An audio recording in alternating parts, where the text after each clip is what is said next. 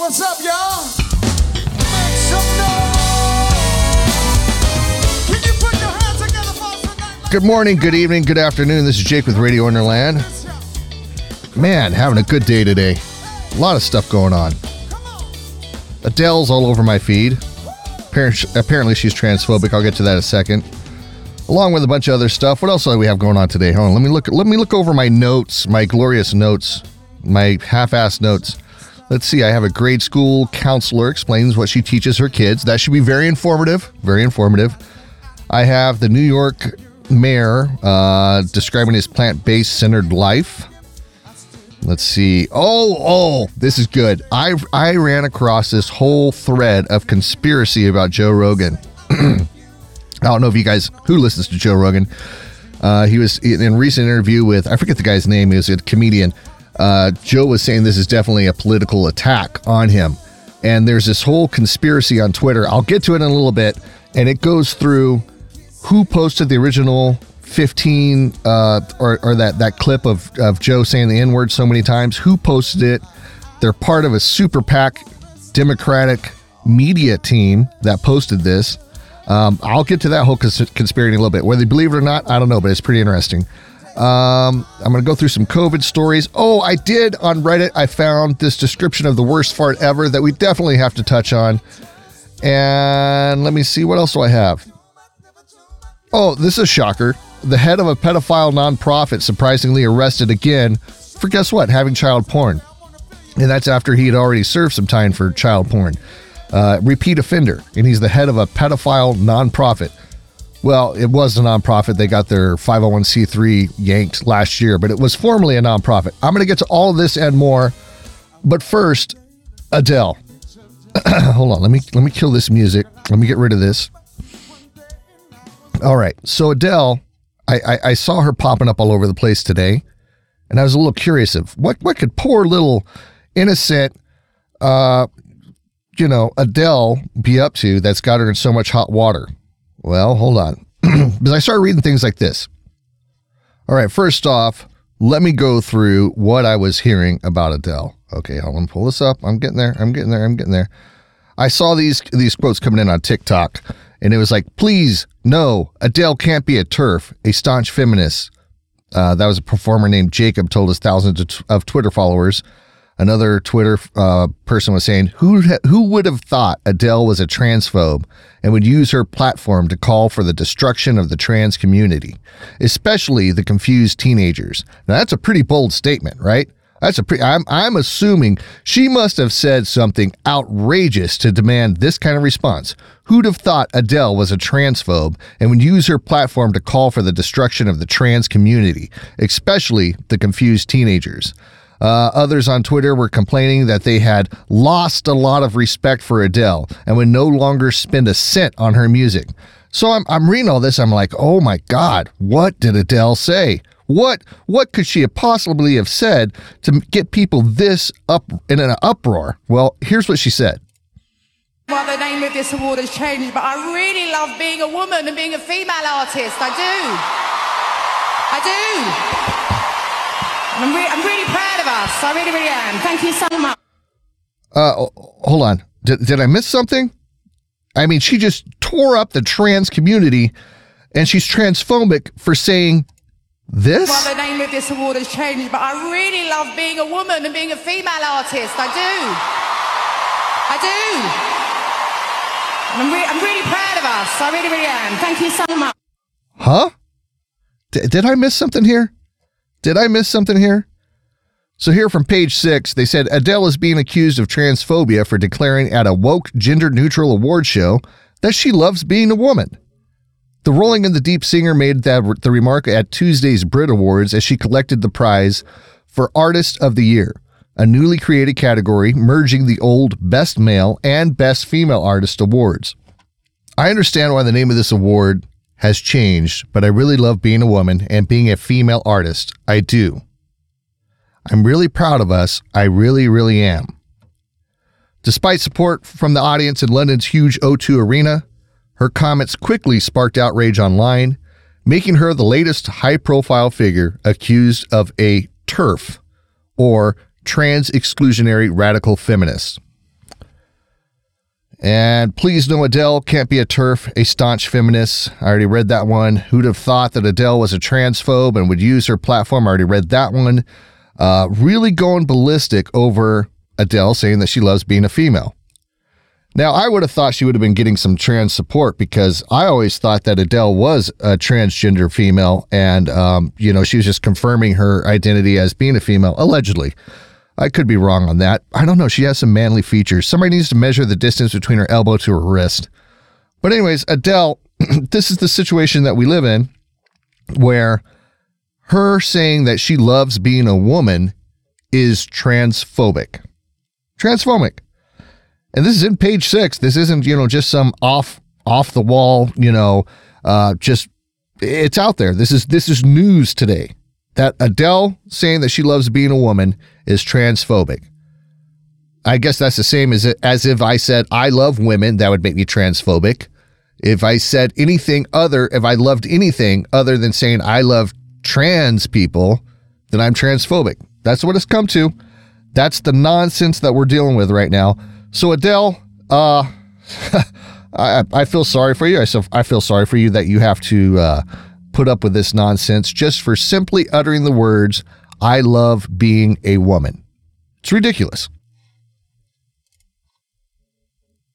I teach my elementary school students about gender identity. Learning about gender identity helps children develop critical social emotional skills such as self-awareness, social awareness, and respect. I teach my students that there's a whole spectrum of gender identities and that everyone, whatever their gender, deserves love and respect. Some people are girls, some are boys, some are both, some are neither. Gender is all about how we feel on the inside and how we express ourselves. The most important thing I teach my students is that it's our job to listen to and learn from people when they share with us who they are, and that we need to use the name and the pronouns that people ask us to use when we refer to them. Here are some of the... Okay. All right. It's that the key line in there is gender is all about how we feel. Now, let me tell a little story. Okay, I remember being 11 years old. I remember hanging out with my cousin, and my cousin had a little bit more vivid imagination than I did. And I remember that me, him, and another kid, for a while there, our fantasy game that we would play where we used our imagination, typically when you're growing up as a kid, we would play Army. We'd play Army outside. We'd do all kinds of stuff like that. But I didn't identify as a soldier. My cousin, we would do this thing where I think, what was it? Well, we were werewolves. That was the imaginary thing that we would do. We would go out there, we would howl at the moon and pretend that we were werewolves. And thank God I didn't have my peers supporting me in a way where it's like, oh, you identify as a werewolf? Well, what are your werewolf pronouns? You know what I mean? They supported our fantasy, our adventure, using our imagination, playing out in the dirt, being werewolves, okay? But what would have happened if I would have went to school and me and my cousin and his friend, we start saying that we're werewolves at school? And what if the school just decided, well, okay, they're werewolves. What are their pronouns? We're going to support this. I might still be a werewolf today if that was the case. My name is Jake. I identify as a werewolf. My pronouns are he, him, how. Seriously. I think one of the biggest issues that I have with all of this is that when you're talking about grade school, especially young grade schoolers, they're having a hard time wrapping their head around the basics, right? They're having a hard time wrapping their mind around the concept of male, female, the differences, what it means, who they are. They're having a hard time. They're supposed to be in grade school learning foundational knowledge. And they need that foundational knowledge of male and female, okay? And to throw at them at the early stage when they're trying to build their learning foundation to grow from of male, female, bi, pan, all this other stuff, cat gender, werewolf gender, to throw all of this at them is confusing. It's confusing. You have to build a foundation first. Even if you want to expand later on to the other alternative genders that are out there, they need the foundation first of male and female. And you can't from an early age just lump all this. The same reason why we start with math, with basic addition and subtraction. You don't throw at a grade schooler math with addition, subtraction, calculus, geometry right off the bat. Because it's overwhelming. It's overwhelming, and then the kid can't make heads or tails of it. And I think my personal opinion is when we're talking about young grade schoolers, it's the same thing.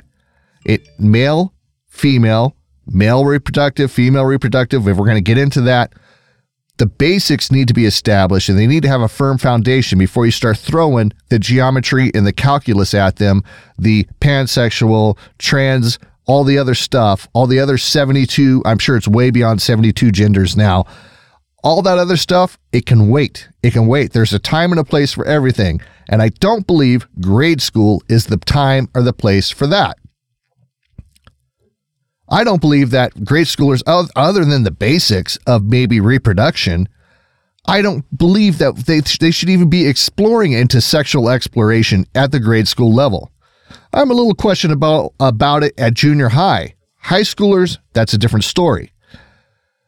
But my problem is the age. This teacher, this counselor, she's coming at grade school children. She's throwing all this stuff at them, throwing all these books, all these children's books that have, all these different sexual identities. It's too much, too early.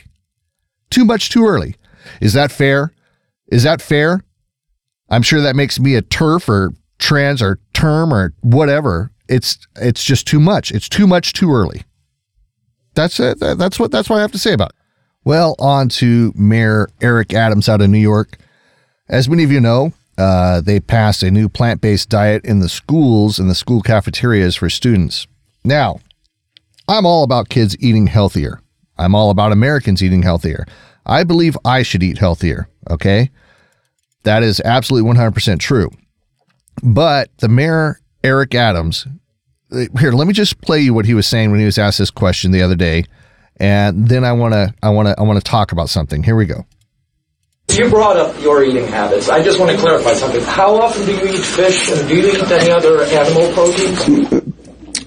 I eat a plant-based centered life. Some people want to call me vegan. Vegans eat Oreos, and they drink Coca-Cola. I don't. I eat a plant-based centered life. And those who are the food police for me, they can food police all the time. I eat a plant-based centered life. So you eat fish? I eat a plant-based centered life. And I'm not going down that. Hold on. Please don't do that yelling out stuff with me. I don't do it to you. Don't do it to me. I eat a plant-based centered life. And I'm not going down this rabbit hole of what do you eat? If you eat cake and it has eggs in it, did you analyze it? I'm not doing that. The more plant-based you eat, the better and healthier you are. That is my question to those who are following me around in restaurants, wondering what I'm ordering. Listen, I'm not doing that. That's noise to me. I got to get New Yorkers to eat a plant-based centered life. See the key word right there. Hold on, let me rewind this real quick. Right here. Let me play this real quick. Listen, I'm not doing that. That's noise to me. I got to get New Yorkers to eat a plant-based centered life. I got to get New Yorkers to eat a plant-based centered life. Hold on. Let me tell you something, buddy. You're the mayor of New York. You're not the food police. I understand your intentions of wanting people to eat healthy. I totally do. But as a politician, as a mayor, you don't got to get people to eat jack shit. And see, this is the problem. This is the problem we have in America when you get people elected into positions like this and they want that control. Saying that I got to get New Yorkers to eat a plant-based diet, that is a statement of control, and that is what is wrong. Politicians are getting involved in things that are way beyond the scope of their elected position. Him saying that I've got to get New Yorkers to eat a plant-based or plant-focused whatever diet, that's way beyond the scope of what he was elected to do as mayor of New York. And the problem is It's a lot of these micro things, a lot of these micro things. They add up to something much larger. And that type of control, that type of mentality from a politician of of America's largest city is out of line. And that's where we as Americans have to draw the line. And he needs to be put in his place. Eric Adams, no.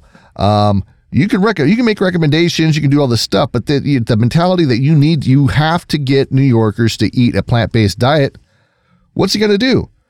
I mean, where does it end? Where does it begin? What was it? A while back in LA, they banned the sale of fur. In New York, are they going to push a ban where they're going to ban the sale of certain meats because they're unhealthy? They're deemed unhealthy by the politicians. Hey, this is America, man. This is America, but it sure as fuck doesn't sound like it, does it? It sure doesn't sound like this whole thing. All these micros, all these micro things that get passed by these people, that get pushed by these people, just chops away at your individual choice and your individual freedoms as Americans. And Eric Adams, I'm sorry. I know you probably have good intentions, but this isn't your fight. This isn't your fight to fight. Offering kids a balanced meal in the New York schools based on the USDA pyramid of balanced food, that's something different. But imposing a plant-based diet to the New York schools, I don't know, man. We're jumping too far. This is where your personal choices. See, that's the thing. In America, we're supposed to have personal choices, right? In America, we're supposed to be the ones that decide what we eat, what we don't eat, what we have, all that other kind of stuff. The problem is we're letting politicians make these choices for us, and this is not going to end well. It doesn't stop with a plant-based diet. You have to draw a line somewhere and stop the nonsense, because these micromanagement of your life, of what you're putting in your mouth, the air that you breathe, all of these micromanagements are not American. They're just not. It's got to stop. It's got to stop somewhere. Where do you draw the line? Where do you draw the line? When you give up control, there's a lot of things that happen. And to put this in perspective, I was reading this thread the other day, and it was Jesse Kelly on Twitter, at Jesse Kelly DC. He put up a thread, and what he did was he asked the question: if you had something awful happen to you as a result of COVID restrictions, reply below. I'm going to read these on my radio show tonight. That was Jesse Kelly. And I was reading through some of these replies, and it is outrageous, because this is what happens when politicians, elected officials, have too much control over your life. At NFL News Rumors posted in a response to that question, he said, when my dad got COVID last year, the hospital only allowed us one visit for a few minutes. He struggled alone for 2 weeks and then died by himself. The last day, my mom had to watch him suffer for hours, knowing he was dying from outside the room. They wouldn't even let her in the room. They refused to let her in. Greg Price says, politicians who locked you down, closed your businesses, and kept your kids out of school did more damage to our country than the virus. I will never forgive them for what they did to our country. Yeah, that's legit too. Elliot Hamdeed says, lost my dad to cancer in June of 2020 while everyone was hiding from their parents, only to turn on the TV and watch the peaceful protest of a man who got a gold casket and 4 funerals, while my dad couldn't have more than 10 at his burial. A Bronze Star veteran, father of 5. Mama Kay says, the last 6 weeks of my mother's life was spent alone in a nursing home. I couldn't see her. She was bedridden and could no longer see. It was the worst phone call to get, that she had passed away, and she didn't understand why I wasn't there all the time. Twitter user Enough Up says, in spring 2020, my son, a sophomore in high school, couldn't handle the isolation. His brother, by the grace of God, walked in while he had a loaded gun to his head. He spent 10 days in a psych hospital. I will not forget what these people have done. Brian Stein says, despite having recovered from COVID in March 2020, I took the Pfizer vax in April 2021 to help lead a less restrictive life in New York. I've suffered from nerve damage in my hands, fingers, and ever since been to every doctor under the sun and no cure in sight. At Food Savers UK says, nothing compared to some of the sad stories here, but not being allowed to see my dad before he died and then not being allowed inside for the funeral because there were only 18 allowed in the church. So we had to listen to the service standing outside. I mean, you might say that's a small inconvenience. There's other stories in here of, children, basically their senior year of high school, sitting at a computer and sitting there for 2 years waiting for life to begin. And some people say, well, kids are resilient, etc. But these take a toll. These take a toll on kids. Not to mention all the stories here of, people being pregnant, ultrasounds, husband not being able to be there. The saddest stories are the multiple stories of parents dying and not being able to be visited by anyone. I know someone personally that their dad, went into the hospital during this mess, and nobody in the family, he was in there in ICU for weeks. Nobody could go in and see him. And, I understand COVID. I get it. But there has to be a line drawn for humanity. And a lot of this is coming from these politicians that think they really have control over your life to this degree. I understand COVID was bad, but you can't destroy everything over it. I mean, the attack that our economy's hit, everything. Oh, and don't think I can't hear you yelling at your radio right now saying, Jake, you're missing the point. Those were measures, all these hospitals, all these old people dying in the hospital, all that kind of stuff. Those were things that had to be done to, prevent the spread of COVID virus. Okay. All right. Fair enough. Yeah, maybe they are. But what about the 34% of American small businesses that shut down due to COVID regulations, when at the same time, Target, Best Buy, and Walmart were just busting through the seams because the government wasn't shutting them down? Why the discrepancy between how small businesses were treated and large businesses were treated during this whole COVID thing? Why was it okay to walk into Walmart, but you couldn't go into a mom and pop store? Those are things that are put into place, in control by the politicians that we elect. And that's where I'm talking about the micro rulings of these politicians comes in and starts screwing up the whole American economy. 34% of small businesses shut down. And, Target, Best Buy, Walmart, you could name the other ones, grocery stores. They killed during COVID. And that was all due to regulations. So the regulators, the politicians, the little stuff that they put in place, better watch it. They're fucking with your freedom. Now, on a darker, even more serious note, I found this thread from Mikey Blowtorch, at Mikey Blowtorch on Twitter. And I'm going to be very solemn for this reading, so bear with me. Okay. I had been out partying my balls off and drinking like I was Keith Richards' grandkid. Partying hard and eating street food at 3 a.m. and drunk. The next morning I was sauced. We went and ate breakfast. I had this glorious fucking omelet stuffed with chorizo and covered in guacamole. I mean, this fucker was glorious. An hour or two later, my father's girlfriend, brother, and sister-in-law all go to Hobby Lobby for whatever random reason. I was feeling the hangover. It was hitting hard.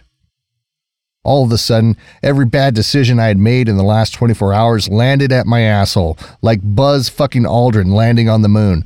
Holy shit, I knew this was going to be the most vile and evil thing I have ever shat in my entire life. I search for a store, for a Target. Heaven opens up, an angel starts singing. I find it, and it's beautiful and soon to be breathtaking. I had found a 90% off aisle, and it's full of middle-aged Karens. Every last one of them, frantically searching for the best offer before the other Karens found it. I engage. Damn the torpedoes, full speed ahead. I crop dust the length of the aisle with the dankest, wettest, hottest fart to ever glorious birth itself from my ass. I find a safe spot to observe, and what I see next is beautiful. The smell hits, and it's hideous. Every last Karen looked like they were punched in the face by a 6-foot turd. They refused to leave. They fucking refused to lose out on that bargain. They stood there mirandering in my moist, palpable glory. The faces contorted into amazing looks of disgust and hatred. When I couldn't think it could get any better, I hear my sister-in-law scream. She walked face first into my evil abomination. Tears were streaming down my face. My brother was upset and embarrassed. My father eventually walks into it. My entire family was upset. And that was the worst fart in history. Joe Rogan Podcast, check it out. The Joe Rogan Experience. Train by day, Joe Rogan Podcast by night, all day. Well, hey, fella, how you doing? Hey, buddy, how are you? I'm good. You're good? If you seem good. Stay offline. It's just real life. Yeah. You just have to stay offline. And real life is people who know you, and you're a great guy. Yeah, you just, life goes on as normal. Yeah. You know, in a lot of ways, like, all this is a relief. Because it's like, just because that video had always been out there. Right. It's like, this is a political hit job. And Yes. so they're taking all this stuff that I've ever said that's wrong and smushing it all together. Right. But it's good because it makes me address some shit that I really wish wasn't out there. The key word here is that this was a political hit job. Now, I'm going to delve into a conspiracy that is posted on Twitter, so you know it has to be accurate. But this is a conspiracy. Could be true, could not be true. But I'm going to delve into it. Now, I saw it. This was a repost by Mage Tour, Majtoure on Twitter. And I'm just going to go through this. And let's just, you be the judge. Who knows? But it says here, this is a professional attack. 3 waves, one right after the other, is not a coincidence. There was good spacing, good timing, so it's absolutely professional. But who was it, you ask? The video compilation of Rogan saying the N-word was dropped by Patriot Takes 6 days ago. You see in the video and the tweet in the pic at the bottom, and Patriot Takes takes credit for it in a statement they released. The official statement in response to Joe Rogan apology. This past week, Patriot Takes republished and brought to the national spotlight dozens of recorded incidents where Joe Rogan used the N-word, referred to black people as Planet of the Apes, and applauded a Nazi salute. Among other despicable racist conduct, the video has now received millions of views. This is in addition to the COVID disinformation that Joe Rogan routinely spreads. Enough is enough.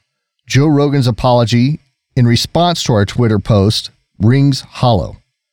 Spotify undoubtedly has a morals clause in the contract with Joe Rogan, which would permit his termination for causes. We call on Spotify to immediately terminate Joe Rogan. If Spotify has any morals, by not terminating Joe Rogan, Spotify will make clear to the world that not only does it approve COVID disinformation, but that Spotify is an inherently racist company. We will continue our mission of publishing videos and exposing this and other conduct. This is only the tip of the iceberg. So obviously, this Patriot Takes is coming after Joe Rogan hard, but who's Patriot Takes? Well, I'm going to go back to reading the story. They take credit is important, and you'll see why shortly. As you can see in their bio, Patriot Takes is partnered with Media's Touch. Who is Media's Touch? Well, Media's Touch is a professional political organization, a Democrat super PAC run by 3 brothers. The brothers are Ben, Brett, and Jordan Measles.